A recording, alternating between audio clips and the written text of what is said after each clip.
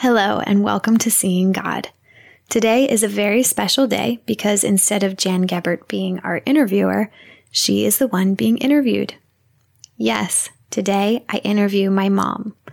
She has a lot of things that she could talk about and that I would love to ask her about, but we're going to try to focus on just one story. We wanted to focus on this because God made it clear that this was His doing, and because my mom saw some specific characteristics of God more clearly through this event.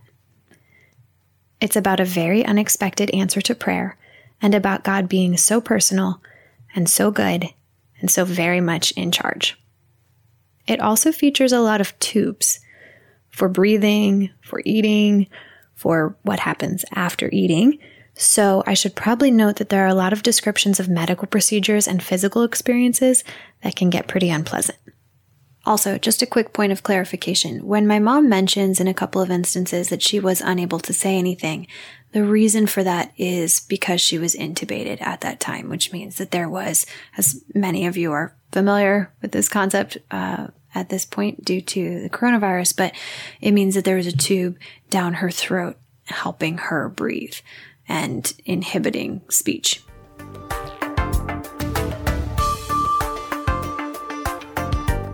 This is a podcast that tells stories about what God is doing right now in the world.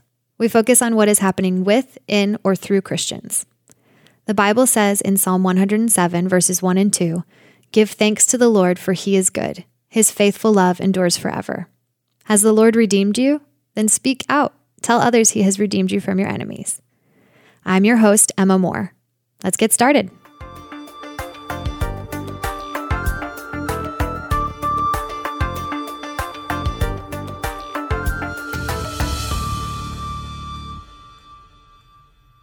So, Mom, we are going to talk about one day back in 2010.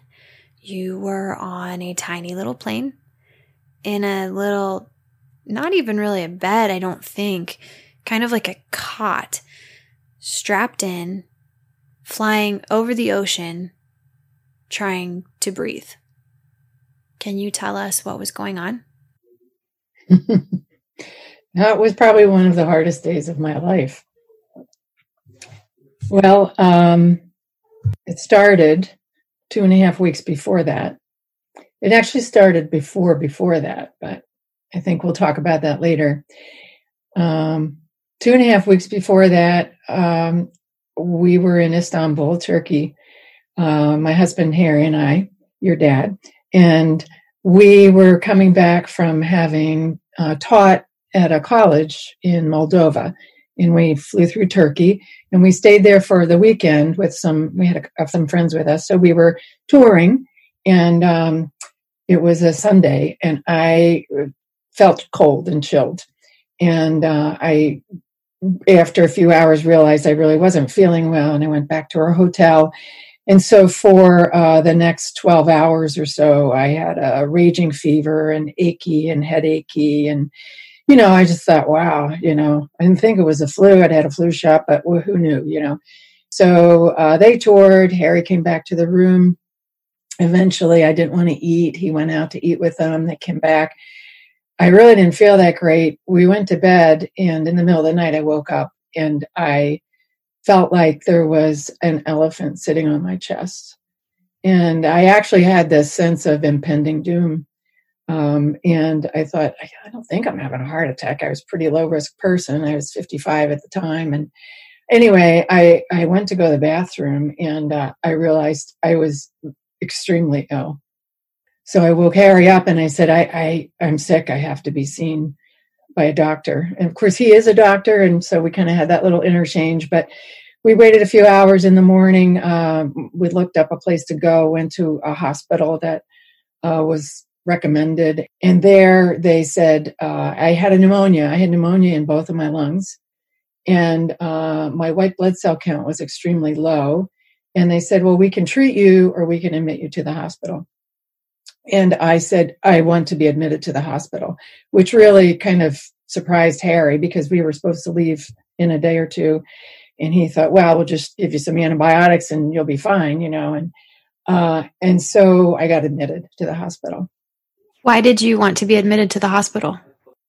because I knew inside I was really, really sick. I knew I was really not okay.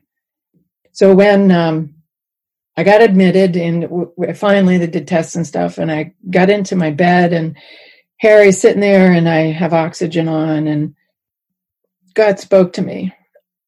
And he said something I really wasn't expecting. And it was one of those times that other people talk about, and I had had before, where it wasn't like I heard a voice, but it was this incredibly powerful impression that I knew he was speaking to me. And what he said is, "This is your answer." Your answer to what? Well, in the beginning of the year, that was in February. It was actually February 22nd. In the beginning of the year, being the analytical person that I am, I had set out goals for myself. And one of those goals was to learn gratitude and self-control. And there were a lot of reasons I felt like I needed to learn it, because being an analytical person, I stray into having a critical attitude rather than a helpful attitude at times, and finding fault and trying to fix things. And so anyway, I really felt that I needed to learn that. And while we had been in Moldova, about 5 days prior to that day I went into the hospital, I had been doing what I do every day, and I'd been spending time sitting with God, talking to him and praying and reading his word, reading the Bible. And I realized I wasn't getting anywhere with learning that lesson. And so it dawned on me that maybe I should just ask him. So I did, and I said, I have no clue. I don't know how to do this. I don't know how to learn gratitude and self-control. It's not working. So can you just show me? And so here I am in the hospital bed, and he said, "This is your answer." And I knew I wasn't okay, but I did have a sense of, here we go. I'd been like, this is, I actually turned to Harry and I said, "God is doing something. I don't know what's going to happen, but he's doing something. And I want you to take pictures, and I want you to keep a journal." And the next day I was in the ICU. The doctors had rushed into the room, and they said, "Your heart rate is over 200. Are you okay? Do you feel okay?" And I didn't feel okay. So I ended up in the ICU. I was on oxygen, and then it was on a mask. And then it was, I couldn't breathe.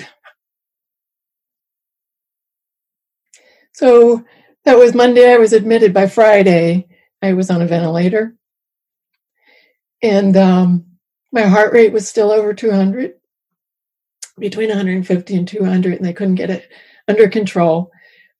My blood pressure had bottomed out. I was on vasopressors, they call them, medicines to keep I was in shock. So they put me into a coma and paralyzed me, and took over my vital functions for me. And so they had me like that for a week. And Harry was there with me the whole time.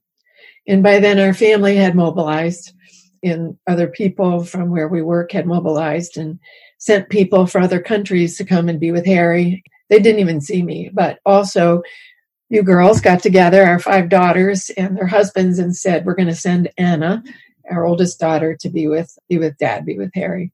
So they had come, and after a week like that, about, 10, 11 days into this journey, they woke me up, and they said I was doing better, and they took the tube out, my breathing tube out, and it didn't go well.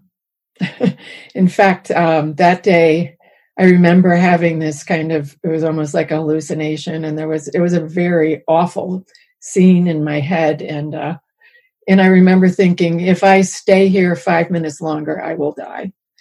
And I really couldn't breathe. And it turned out that I had more than a liter of fluid on my lungs, and so they drained that off, and they put the tube back in, and things spiraled downward from there. It was, I think, the next day, my CAT scan of my chest showed that it wasn't just pneumonia, that there were actually abscesses in every part of my lung.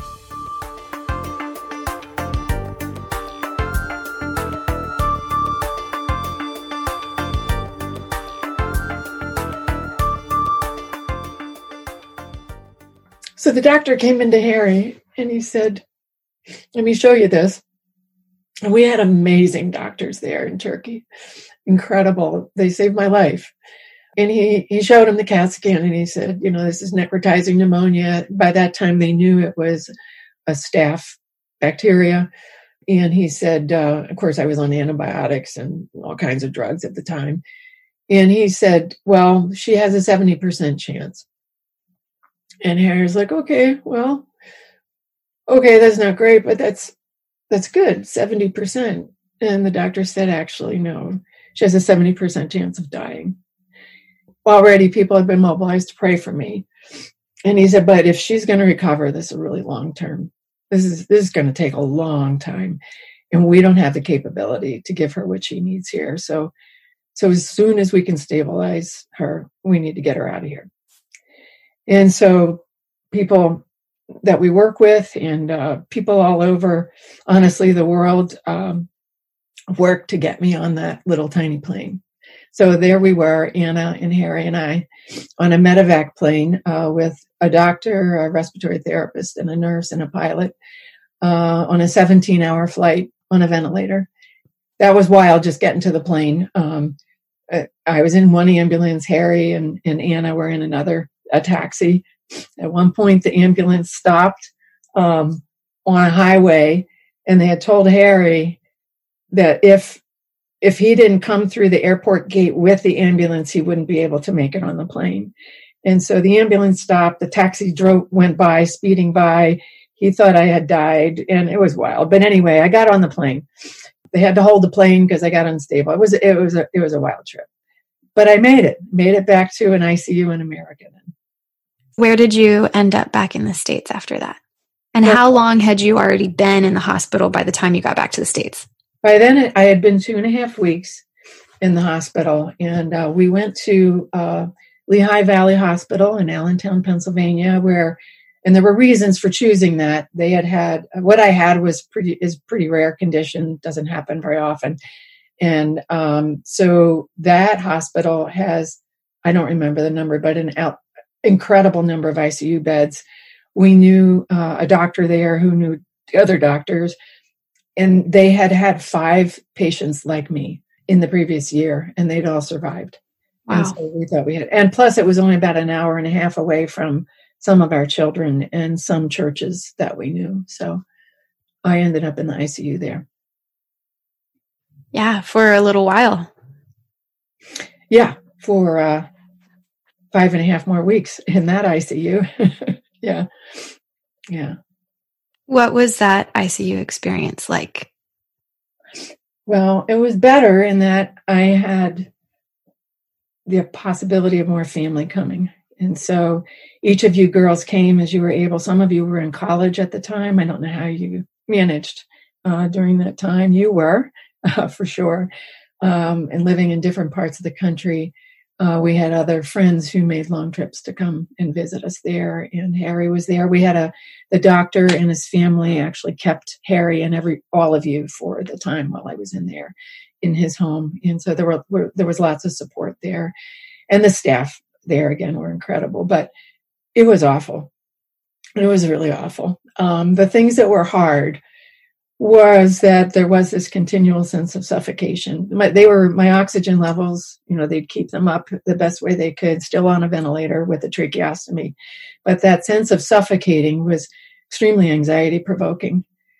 Obviously, I had a fever for more than 5 weeks. And that's exhausting. And the one thing that might be surprising is there was a lot of pain. I had ended up with 3 tubes going into my chest, and that area rubs on very sensitive nerves. That was painful. I had tubes. I had like 8 tubes in me. I had PICC lines and arterial lines. I had a tube in my nose, and then they put a tube, through a feeding tube into my stomach. At one point, I had a tube in my rectum because one of the other things was I had absolutely continual diarrhea. And that sounds minor. It wasn't life-threatening, but it was awful. And the worst part was they have to change you. And they did a good job of trying to protect my skin, but they have to roll you. And when you roll, you're on these tubes, hurt.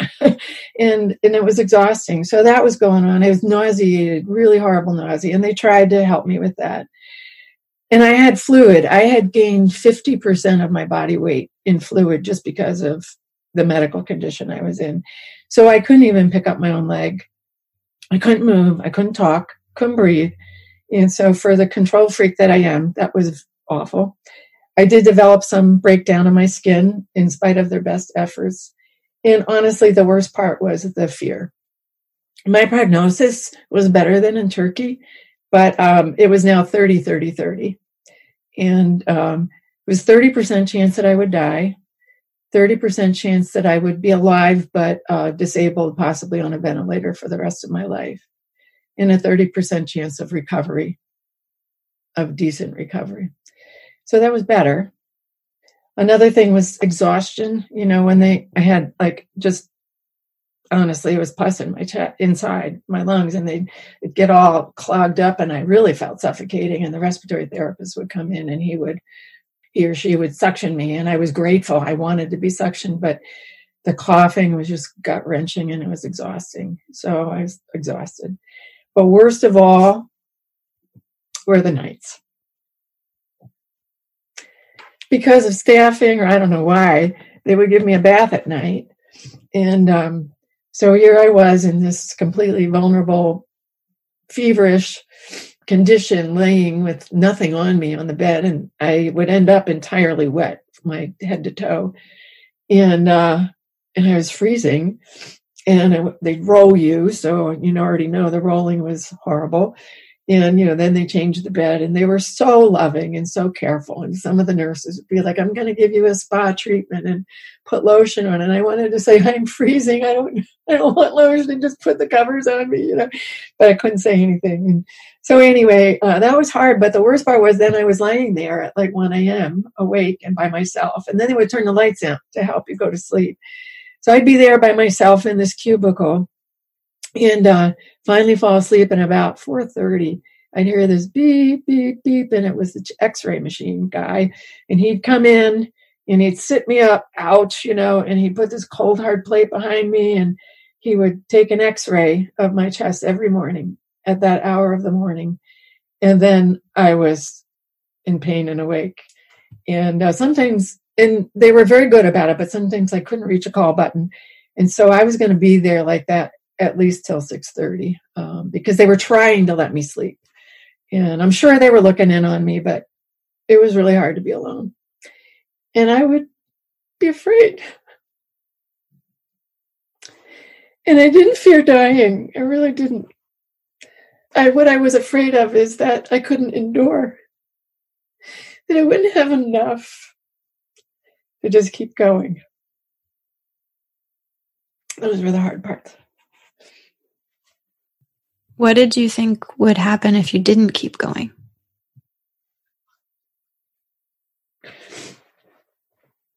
Well, I guess I would die. Yeah. I think it was emotionally, spiritually, and physically, because of the physical. I think the physical was probably the worst. That was what was coming at me, and it was all I could do to get through the next moment. And I had to. I had to go through it. I had to endure it. There was no getting around it. And I didn't feel like, I have to fight so I can stay alive. I didn't feel like that. It's just, I don't know how mentally to deal with this. I don't know. Yeah. I just don't know how to do this. And you didn't know how much longer you would have to? No, I didn't have a clue. And they were predicting, they had said that I'd probably be in the ICU for months, that it would be a minimum 2 more months from then, if not 3 or more. And then after that, it was going to be 6 months in a rehab facility that takes care of people on ventilators and tries to get you off them. So it was they predicted a really long journey. So what did you do when you were alone, awake, in pain? Well, God was really good. He had already told me that this was my answer to learning gratitude. And so He was so incredibly kind to have spoken to me at the beginning of the journey. And he would frequently say to me, especially during those night hours, okay, Jan, this cubicle here is your obstacle course that I made for you so that you could learn gratitude, that you could build those gratitude muscles. That's what you asked me for. And I do want that for you. And so here it is. So, there's this part of me that's like, oh, okay, and I was grateful. We had a huge list of things to be grateful for, like people donated like $100,000 to pay for that flight. We didn't have flight insurance of that sort at the time. I do now. But anyway, there were so many good things, and I was grateful for that. But honestly, what God would say was, I really want you, Jan, to thank me for the bad things. I want you to thank me for all of these things that are really hard for you right in this minute. And it's interesting that I had asked him to learn self-control too, because I think he knew that it would take an inordinate amount of self-control to do that. And so I did. And I really want to make clear to anybody who's listening is that I had not one shred of emotional gratitude in me. I did not feel grateful. It was a sheer act of self-control of the will to say, okay, I'm going to thank you for these things, God. And so I remember particularly one night saying, thank you, Lord, for pain. Thank you for anxiety. Thank you that I feel. And I went through my list. And at that point, I had a tube in my rectum to try to help with the diarrhea, to control it. And sorry for the visual picture, but it was it was really painful. And it was horrible. And if you're medical out there and you're listening, do not do that to a conscious patient. It was awful. But anyway, I thanked him for that.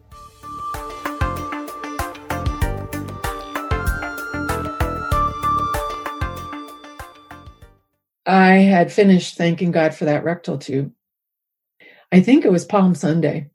And about 6 a.m., 6:30, in walked Willie.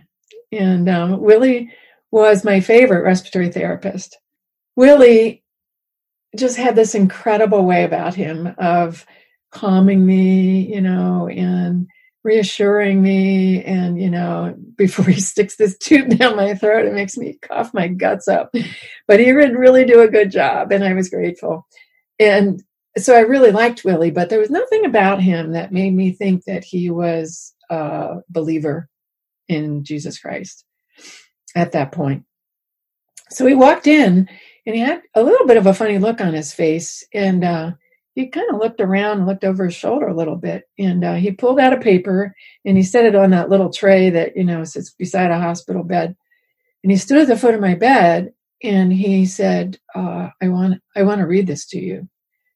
And I actually felt kind of vulnerable, and I was at a very vulnerable point emotionally. And I was afraid, actually. I didn't know what he was going to say, and I had no power to stop it. And I listened, and he was going on and on, reading something about animals, and what happens to animals, and descriptions of weird animals, like goats, and I was like, what is he talking about, in my mental fog? And I almost wanted to stick my fingers in my ears and go, la, la, la, la, la, but I couldn't. I couldn't really move well, and but I listened, and eventually I realized that Willie, my respiratory therapist, was reading from the Bible to me. And, other people came in. Harry read from the Bible, you daughters read to me. I had scripture songs and different things, but Willie, my therapist, was reading to me. And he was reading from Job. I'm pretty sure it was somewhere 38, 39, chapter 38 or 39. And it was God speaking to Job everybody knows Job is like the picture, the epitome of suffering. And he was reminding Job that he's like in charge of absolutely everything in the world. And as it began to dawn on me, I realized that an hour or two before, I was thanking God for the horrible things that were happening to me, even that rectal tube. And I begged him to take it out. And Willie came in and he read this. And it was such an incredible reinforcement of what that gratitude thing was doing in me. And I'll share that in a minute. But I do want to share that 2 hours later, a nurse came in and said, I don't care what the doctor ordered, I'm taking this tube out of you. Yes, that is so great. God is just so he is so incredibly present. And he is so good. And that is actually, as I processed, as Harry and I sat and processed what God was doing and had done during that time, then that gratitude thing, I realized, first of all, it's like this chiropractic treatment for my soul that gets my out of whack soul, my out of perspective soul in line with reality according to God. And that was when I would find peace.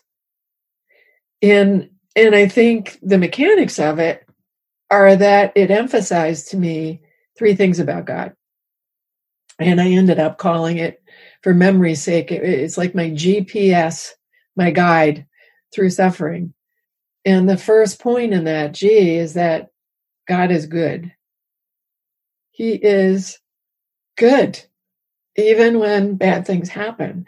That doesn't change who God is. There's reasons for that. I'm not going to go into that bad things happen and bad things exist and suffering exists, but he actually is still good. And he's so much better than I give him credit for.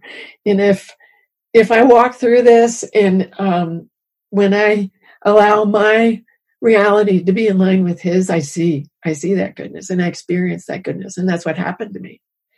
But the P is that he's personal. It's not just that he's like this good force out there. He is this incredibly personal being. I mean, he spoke to me. He filled me with his presence and gave me understanding in my times of need and even when I didn't even know my need. So he's good and he's personal. And then what I've already said, the S part is that he's sovereign. He's totally in charge of this. He actually said to me, this is my answer to your prayer, what you are going to go through. And it was. And at that point, I didn't know what was going to happen. I could have died. Worse in my mind was I could have ended up on a ventilator for life. Our lives would have been completely changed. Or he could return me to some sort of normality. And I didn't know. But in the middle of it, he said, thank me. So what did end up happening? Obviously, you're here talking to us. Yeah. How did you get from that hospital bed to here? Well, one thing that happened is we asked pastors that were within a couple hour radius to come. Well, within a short time of my being in America, we asked them to come and to do what it says in James and to pray over me. And so about 12 leaders, men and women from churches, friends that we knew, came and they allowed them into the ICU cubicle. They had to wait for a procedure to try to drain the abscesses. And they stood over me. They put their hands on me and they prayed that God would heal me. Was that more people than were normally allowed into your room? Yeah, I think I was only allowed 2 maybe, but they gave that special permission. So they had come. And so this is what God did. So I wasn't in the ICU for, from that point on, I think I was in about 10 days more in the ICU. Wasn't months. And I went to that rehab center, which was supposed to be months and months, 6 months, they predicted. And 8 days into it, they took my tube out and they said they were going to send me home the next day. And honestly, I was too afraid to go home. I was like, what if I can't breathe again? And so they kept me one more day. So I was 10 days in that rehab center. And everybody was amazed. And so I went home, and I wasn't okay. I was still on oxygen. I was terribly weak. I needed to learn how to eat. I still had a feeding tube in. I needed to learn. Essentially, I could walk, but like my muscles were a mess, and I was a wreck. And so you had to be weaned off of pain medication. Oh, I totally forgot about that. Yeah. Well, I was in Turkey. I developed shingles. That I forgot about that pain. Yeah. And so just that horrible pain that lasted for a long time. Yeah, I developed postherpetic neuralgia. And so I ended up like with a pain doctor consult and on fentanyl patches and, Lyrica and lidocaine patches. And I was on it and I kept trying to get off it and I couldn't. Retrospectively, I realized that too was God's grace, because I would have had horrible pain from all the damage to the lining of my lungs. And I think they wouldn't have given me pain medication for that. Having the pain medication for the postherpetic neuralgia, I think allowed me to breathe without pain. And I think it actually hastened my recovery because I could do the deep breathing and the coughing and all that I needed to clear out everything. So here's the thing. They told me don't expect to know at all where you're going to end up for at least a year. So basically you're grounded, the work you do stops, you're going to expect a year.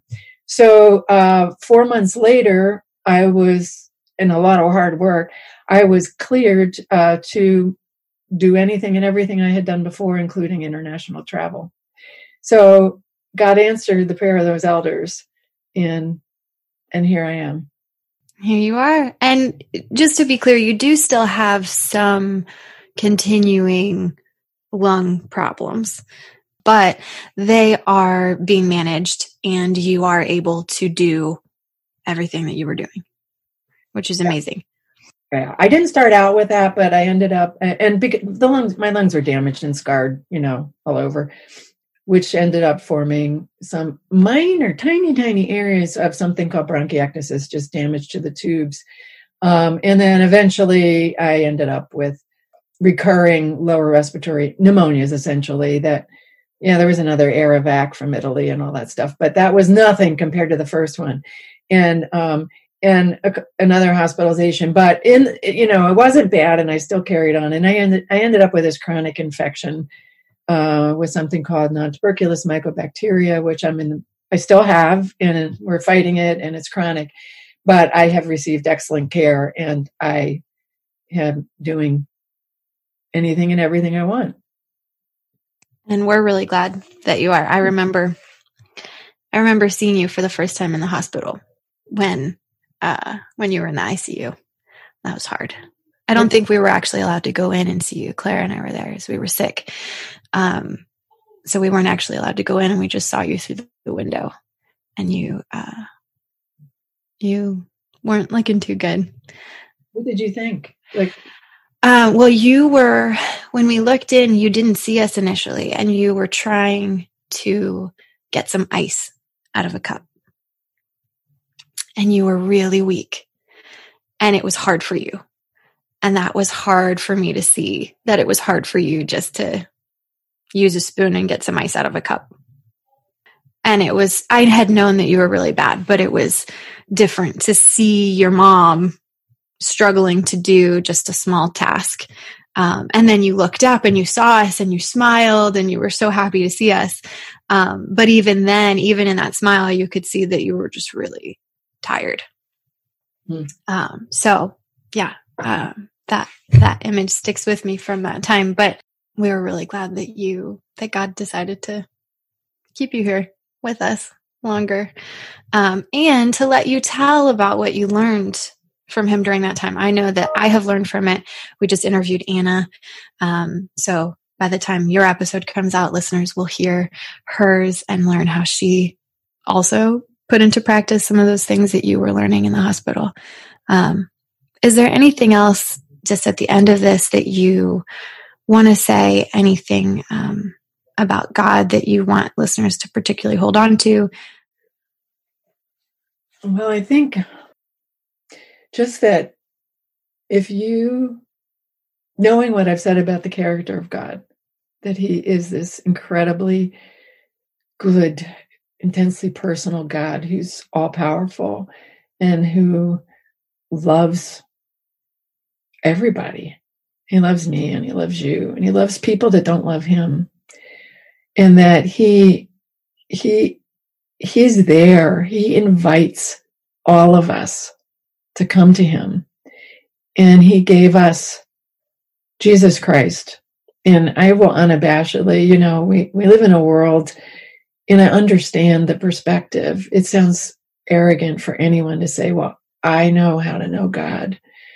I don't. I would regret if listeners hear what I'm saying that way. What I want to say is that there's a way to know God, and he invites all of us to know him. He wants us to know him. We're separated from him because of sin, things that we do. We are by nature spiritually separated from him. And if you're interested, contact me and I'll tell you what that means and how all that happened. But he made a way to fix that. He made a way to restore and have a relationship with him. And I want anybody that's listening to this to know that that's there to be had.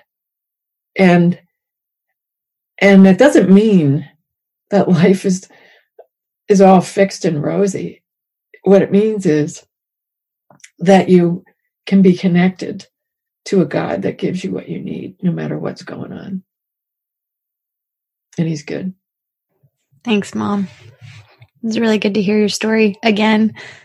Well, it would be wrong for me to end this if I did not say thank you to you and to each of your sisters and their families, and to my beloved husband, Harry, for enduring this with me and for overcoming your own fears to allow me to return to normal activity, which involves a lot of travel. So, love you, Anna.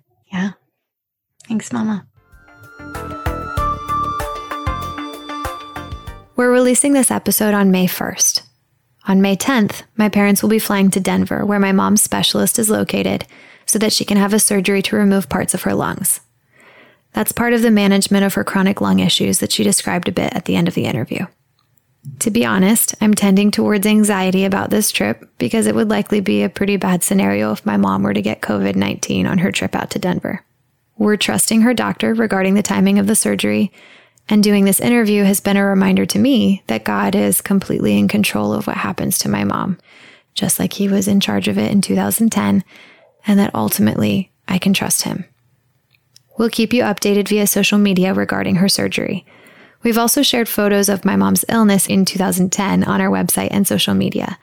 You'll hear the links to those in just a moment. Lastly, I just want to say that if anyone listening to this is experiencing a period of intense suffering or loss, or is watching someone close to them go through this, we hope that you will be comforted and strengthened, and that you will be able to see God a bit more clearly in the path ahead of you.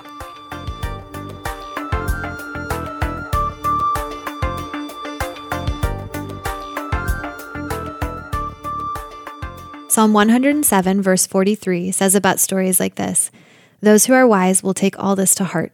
They will see in our history the faithful love of the Lord."